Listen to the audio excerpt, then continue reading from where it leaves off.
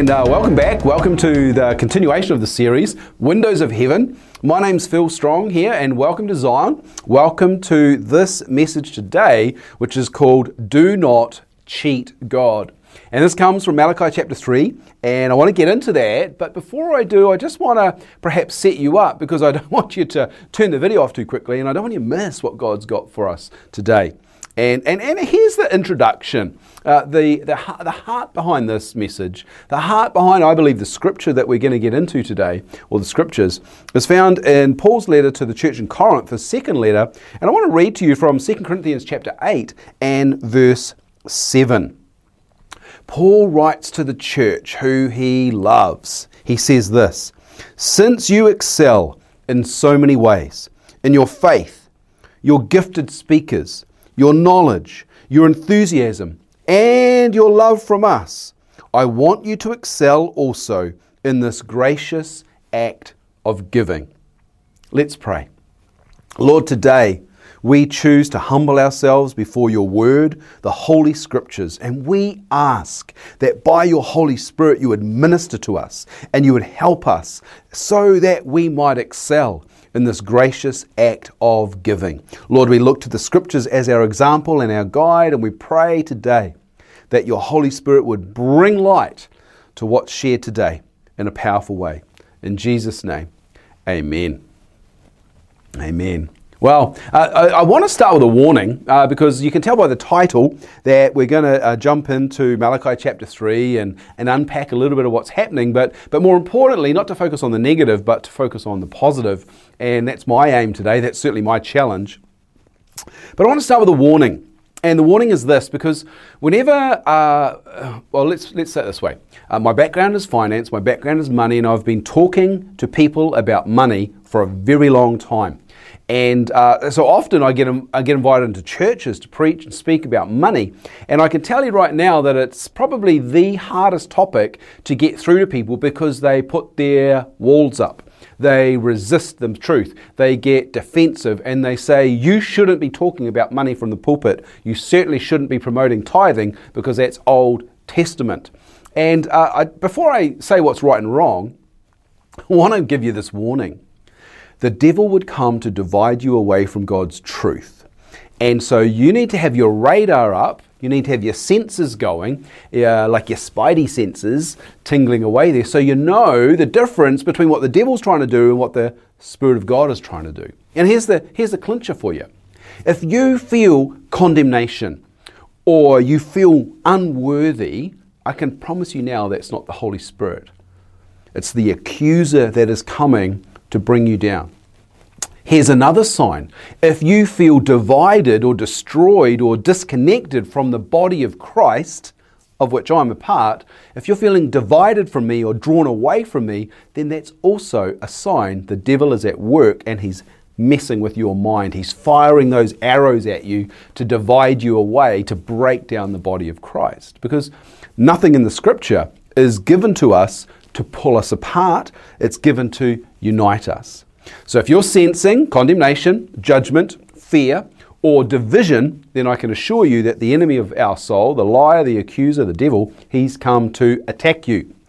On the contrary, if you're feeling strengthened, if you feel there is hope, if you feel convicted that what you're doing is not what God is saying, that's the Holy Spirit, because the Holy Spirit comes to strengthen us, but sometimes he does that through conviction, to reveal the difference between the way we live and the way God's asked us to live. And that conviction is not to condemn us, but it's to restore us to God's truth.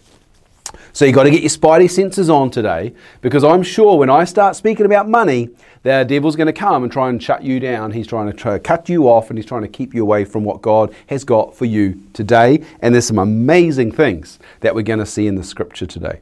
But there's no point us doing that if you're going to allow the devil to put walls up and keep you from God's truth. So my hope and my prayer is that today God would speak to you in a powerful way through conviction and through truth and through bringing hope to you, because God has so much more for you. And I'm excited about that. So come on, let's work with God on this today.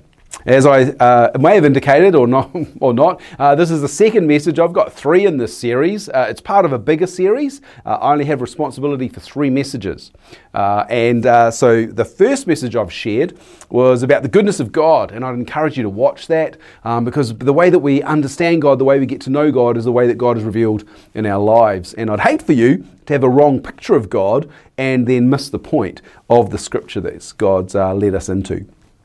The second message today is called Do Not Cheat God, and it's a quote from Malachi chapter 3, and I want to bring us to that shortly. And finally, the third message is called Abundance Beyond Imagination. And actually, I thought that was just going to be my only message. And I can't wait to get to it because there's so much in the scriptures that I think reveal the extravagant nature of God that He's inviting us into. And I don't want to tease you too much more, but that's going to be a cracker, so watch out for that as well. But let's have a look at today because I believe God would certainly have an expectation that we would honour Him in our lives in every way. The title of this passage, Do Not Cheat God, comes from Malachi chapter 3, and we're going to look at that now. And I want to recap that, and I want to go back to verse 6. And I did a little bit of this last week in the message. I am the Lord, says God, and I do not change. That is why you descendants of Jacob are not already destroyed.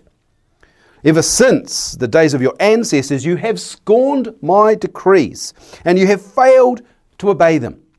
Now return to me, says God, and I will return to you. But how, you ask, how can we return when we've never gone away? Should people cheat God? He responds. Yet you have cheated me. But you ask, what do you mean? When do we ever cheat you? You have cheated me of the tithes and offerings due to me. That's Malachi chapter 3 verse 8. You have cheated me in the tithes and offerings due to me. Now that's a hard word. God is bringing conviction right now to some people, and I just pray that the grace of God lifts you up and encourages you and strengthens you to hear what God would say to you today, because I've got some great stuff to share with you. So God has this expectation. You'll see this in your worksheet. So make sure you grab the worksheet. That's the link is in the description on YouTube. It's on our website. Make sure you download this, have it on a tablet, or print it out if you've got. I've got it here, so I can keep an eye on it. But certainly, God has this expectation that we would honour Him in every aspect of our lives, and this includes money. Money is one of those things that just gets a hold of our heart and diverts us away from God's truth. So you might say, hey, I'm happy to be generous with my time. I'm happy to be generous with my car and drive people around and look after. I'm happy to be generous with my pantry and I'm going to make meals for people. But don't you tell me to be generous with my money. And the Lord says, well, actually, I want you to be generous with all aspects of your lives. A couple of passages of scripture references, you can write these down. Matthew chapter 6, well-known passage. Matthew chapter 6, verse 31. Let me read this to you because I love having the scriptures read out aloud. Jesus says this, Matthew 6:31, don't worry about things, meaning the worries of life, saying what will we eat, what will we drink, what will we wear. These things dominate the thoughts of unbelievers. But your heavenly Father already knows all your needs. Seek the kingdom of God above all else and live righteously, and He will give you everything you need. So don't worry about tomorrow, for tomorrow will bring its own worries. Today's trouble is enough for today. What's Jesus saying? Keep Him first. Keep the priority of God's ordinances and His statutes, His decrees and His disciplines for living. Keep them as your highest priority. Preserve them, and God will take care of things.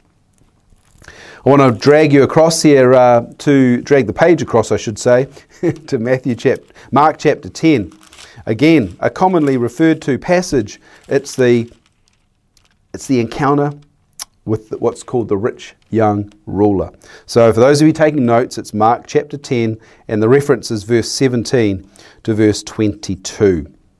As Jesus was starting out of his way to Jerusalem, a man came running to him, knelt down and said, "Good teacher, what must I do to inherit eternal life?" "Why do you call me good?" Jesus asked. "Only God is truly good. But to answer your question, you know the commandments. You must not murder, you must not commit adultery, you must not steal, you must not testify falsely, you must not cheat anyone, honor your mother and father. Teacher, the man replied, I've obeyed all these commandments since I was young.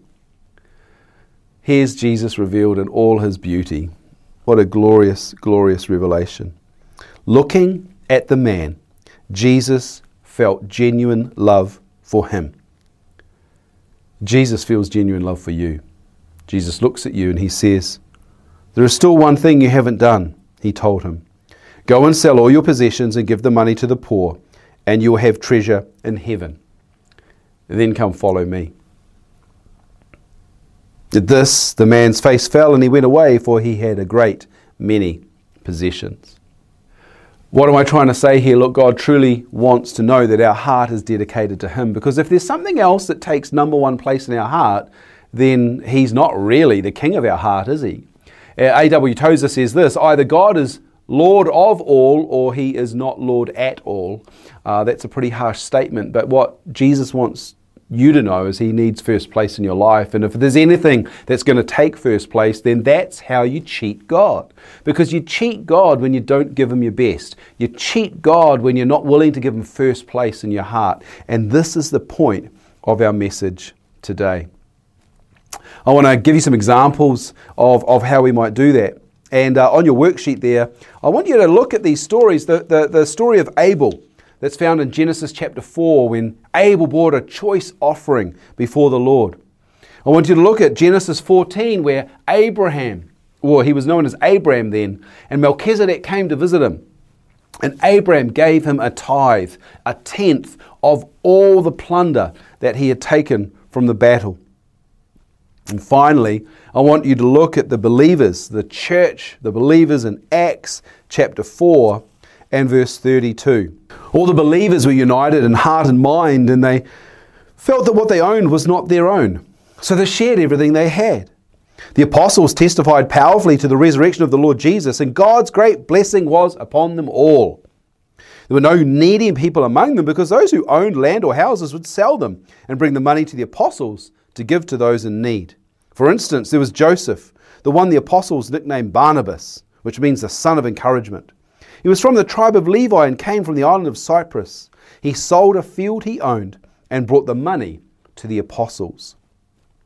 On your worksheet, I've made room there for you to stop and have a chat with the people that you're with and discuss what do you notice in these stories. The scriptures are referenced on the worksheet.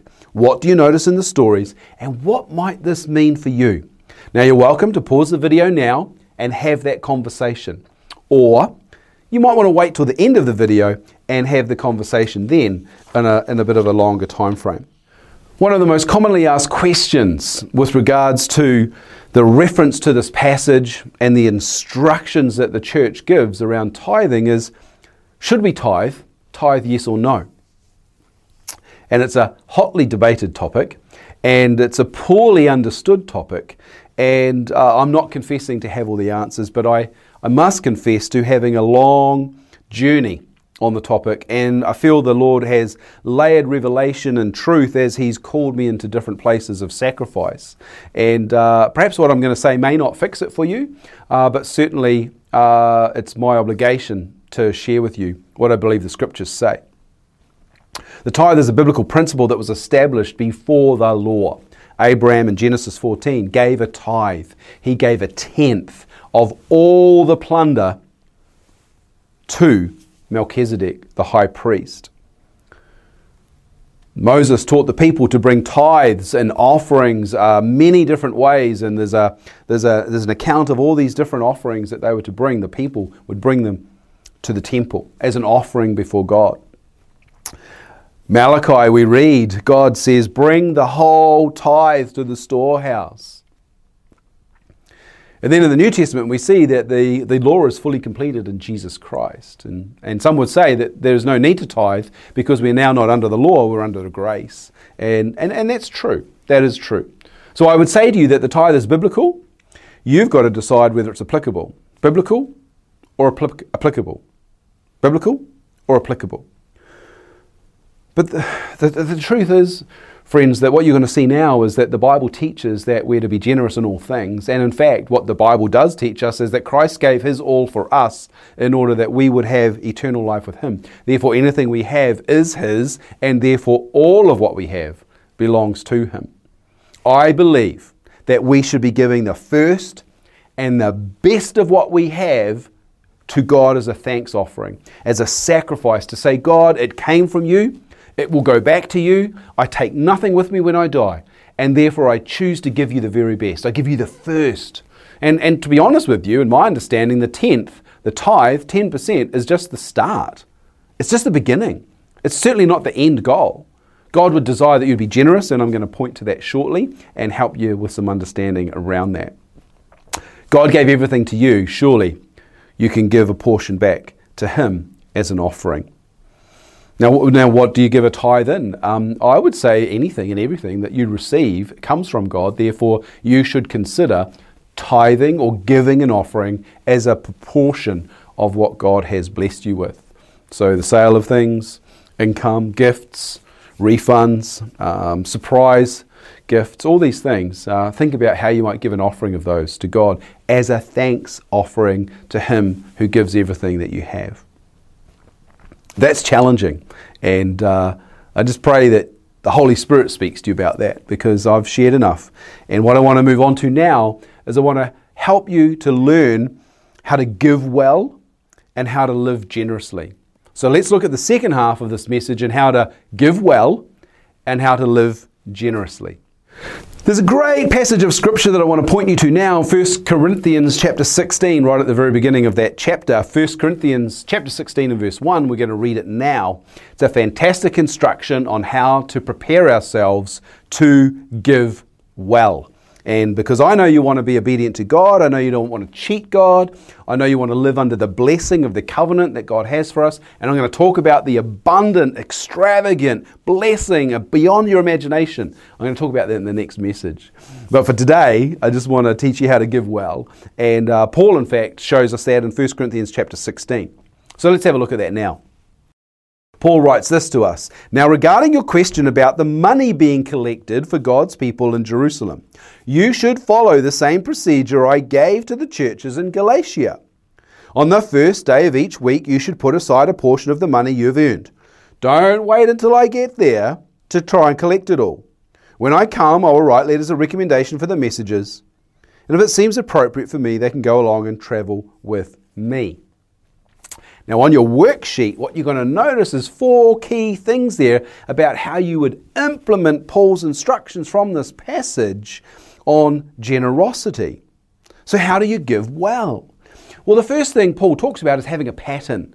You've got to have a pattern to make a discipline. Those things that you repeat become patterns, they become disciplines that you live your life by, so that it doesn't matter whether you have little or whether you have much. You've got the pattern, you've got the discipline, you just give because God has blessed you. So you should have a pattern, follow the same procedure, do it every week. And this is the idea of a pattern that God would say, give regularly. Make it a discipline and do it often. The second thing, it should be planned. So put aside a portion that you've earned. Think about what you're going to give. And I'm going to talk about that a little bit more specifically in a minute. But you should think about how to give. And what am I going to determine in my heart to give? Paul writes in a different passage, each one should determine in his heart how he would like to give and contribute to what God's work is achieving. So be planned. He also says there, put aside a portion of the money you've received. So as much as God would say, well, everything I gave you comes from me, make sure you don't feel like you own it. He's only asking you to give a portion of it. So what is the portion of your income that you would be giving to the church? And finally, keep it to yourself. You don't need to tell everyone about it. Make it private. You know, there's one thing we should be very, very careful of, and that is being too overt with what we're doing. And we also know that we should not be publicly telling people how we're giving. So in the worksheet there's a question, how can you implement these instructions on generosity? What is it that you might begin to do, or what are you going to change in how you give in order to give well? So the 2 things I wanted to talk about was how to give well, and secondly, I'd like to talk about now is how you can live generously. And again, the instructions come from Paul. I must say this. If you want to go on a journey with God around living generously, and if you want to experience more of the blessing of God, I'm going to talk about that next week, because remember the promise, Malachi chapter 3, if you bring the tithe into the storehouse, if you live in the way that I'm leading you to live generously, God says, test me, and will I open the windows of heaven and pour out a blessing you wouldn't be able to even contain it. That's the promise. We're going to talk about that next week. But if you want to live like this, then I'd encourage you to read 2 Corinthians chapter 8 and chapter 9. They are both fantastic chapters. A call to being generous in how we live. A call in how to discipline ourselves to partner with God through the local church to see the mission of God work and fully accomplished. And Phil Brown spoke about that in the first message in the series a couple of weeks ago. So how do you live generously? I want to commit to you the entire passage of 2 Corinthians chapter 9. And you'll see on your worksheet there's some instructions there. The first thing that you're to do is to prepare your gift. Let's look at verse 3. Paul says, I'm sending these brothers to be sure you're ready, as I've been telling them that your money is all collected, because I don't want you to be wrong. I don't want to be wrong in my boasting. We'd be embarrassed, not to mention your own embarrassment, if some people came with me and found that you weren't ready to give after all I've told them. So I thought, Paul says, I should send these brothers ahead of me to make sure the gift you promised is ready. But I want it to be a willing gift, not one given grudgingly. So the first thing we've got to do is be prepared in how we live. We've got to plan. You know, one of the things I used to do many, many years ago was I used to teach budgeting. I used to teach financial seminars. I used to teach people how to get out of debt, how to be successful, how to live mortgage-free, how to build passive income. And it all required diligence. So if you're saying, I can't afford to give, or I can't afford to give more, then you need to rethink the patterns you've got for how you're living. How do you prepare your gift? God will show you. The second thing you can see on the worksheet there is to pray with others to seek the Lord's leading. And the references there are 2 Corinthians chapter 9 verses 6 to 9. Remember this. A farmer who plants only a few seeds will get a small crop. But the one who plants generously will get a generous crop. You must each decide in your heart how much to give. And don't give reluctantly or in response to pressure. For God loves a person who gives cheerfully, and God will generously provide all you need. Then you will always have everything you need and plenty left over to share with others. As the scriptures say, they share freely and give generously to the poor. Their good deeds will be remembered forever. This is exciting to me when I read this, because God is wanting to lead you in this. And if you're going to seek God's heart and say, God, how would you have me to partner with you? God says He will show you, because He is loving it when you come. But do you know what the key is here? Firstly, you've got to have a desire to partner with God. And if you're willing, He's going to turn up. I can promise you that. It's certainly been my testimony. But look at this. God loves a cheerful giver. Verse 8. God underwrites His promise to you. He's calling you to be generous, and He says this, God will generously provide all you need. And then you have everything you need and plenty left over to share with others. If you put God first, He's going to take care of your needs. If you put God first, He's going to take care of what you want. If you put God first, He's going to provide for you. You won't have to worry about what you eat or drink for tomorrow. The Lord will take care of you. So pray with others. Ask God to lead you. God, would you reveal to me, how would you have me partner with you? And the final question you can see on your worksheet there is discerning whether money is bread or seed. This is an interesting thing, but let's have a look at verse 10. 2 Corinthians chapter 9, verse 10. For God is the one, oh my goodness, isn't this great? God is the one who provides. God is the one who provides. God is going to give you what you need to be generous, to live generously, to give well. God is going to be the one to provide you everything you need. That's a good word right there. Why would we rob God when He's the one that wants to give things to us? God is the one who provides the seed for the farmer and then bread to eat. In the same way, He will provide and increase your resources, and then produce a great harvest of generosity in you. Come on, someone say amen to that. God is faithful to help you to give well and to live generously. But here's what I learned many years ago. Sometimes God gives you something and it's called a seed. Kathy and I had an experience recently where someone rang us. They said, we want to give you some money. And I was like, okay, well, we don't want to say no to that, but we also want to ask God why. So we asked God why, and he said, this is not for you. This is a seed for someone else. And so when you plant a seed, you get a harvest. And so we were quite excited because the money God gave us, we literally prayed together, Kathy and I, we felt God direct us to someone. We rang them up and we said, hey, we want to sow into your life. So that money that we were given wasn't for us to hold on to. It was a seed. Because as much as some people like to eat seed, I don't. I'd rather eat bread. And so there's a difference between seed and bread. And seed is something you're given to put in the ground so that it can produce a harvest of generosity. And God is also the one that provides the bread to eat. So if God's giving you a blessing, you need to ask him, is this seed for me to sow or is this bread for me to eat? The one thing you don't want to do is eat the seed, and the other thing you don't want to do is put the bread in the ground, because you don't get no harvest from that. So learn to discern the difference. God, would you help us to give well? God, would you help us to live generously? God, would you teach us to relate to you so that we no longer rob you of what you deserve, what you desire, what you call upon, that we would be generous, that we would partner with you. God, teach us to live in covenant with you. Friends, I hope this has challenged you. I really do. I'm feeling challenged myself. I'm going to go home and have a few conversations about how we're doing things. But most importantly, my heart for you is that you would come back to the scripture in Malachi 3 and say, God, I don't want to rob you. I don't want to cheat things, and I don't want to live under a curse. And next time we get together, I'm going to help you understand Malachi 3 verse 10 and give an expectation that I see in scripture that I think will change your world. So go well, and I look forward to catching up with you soon. God bless.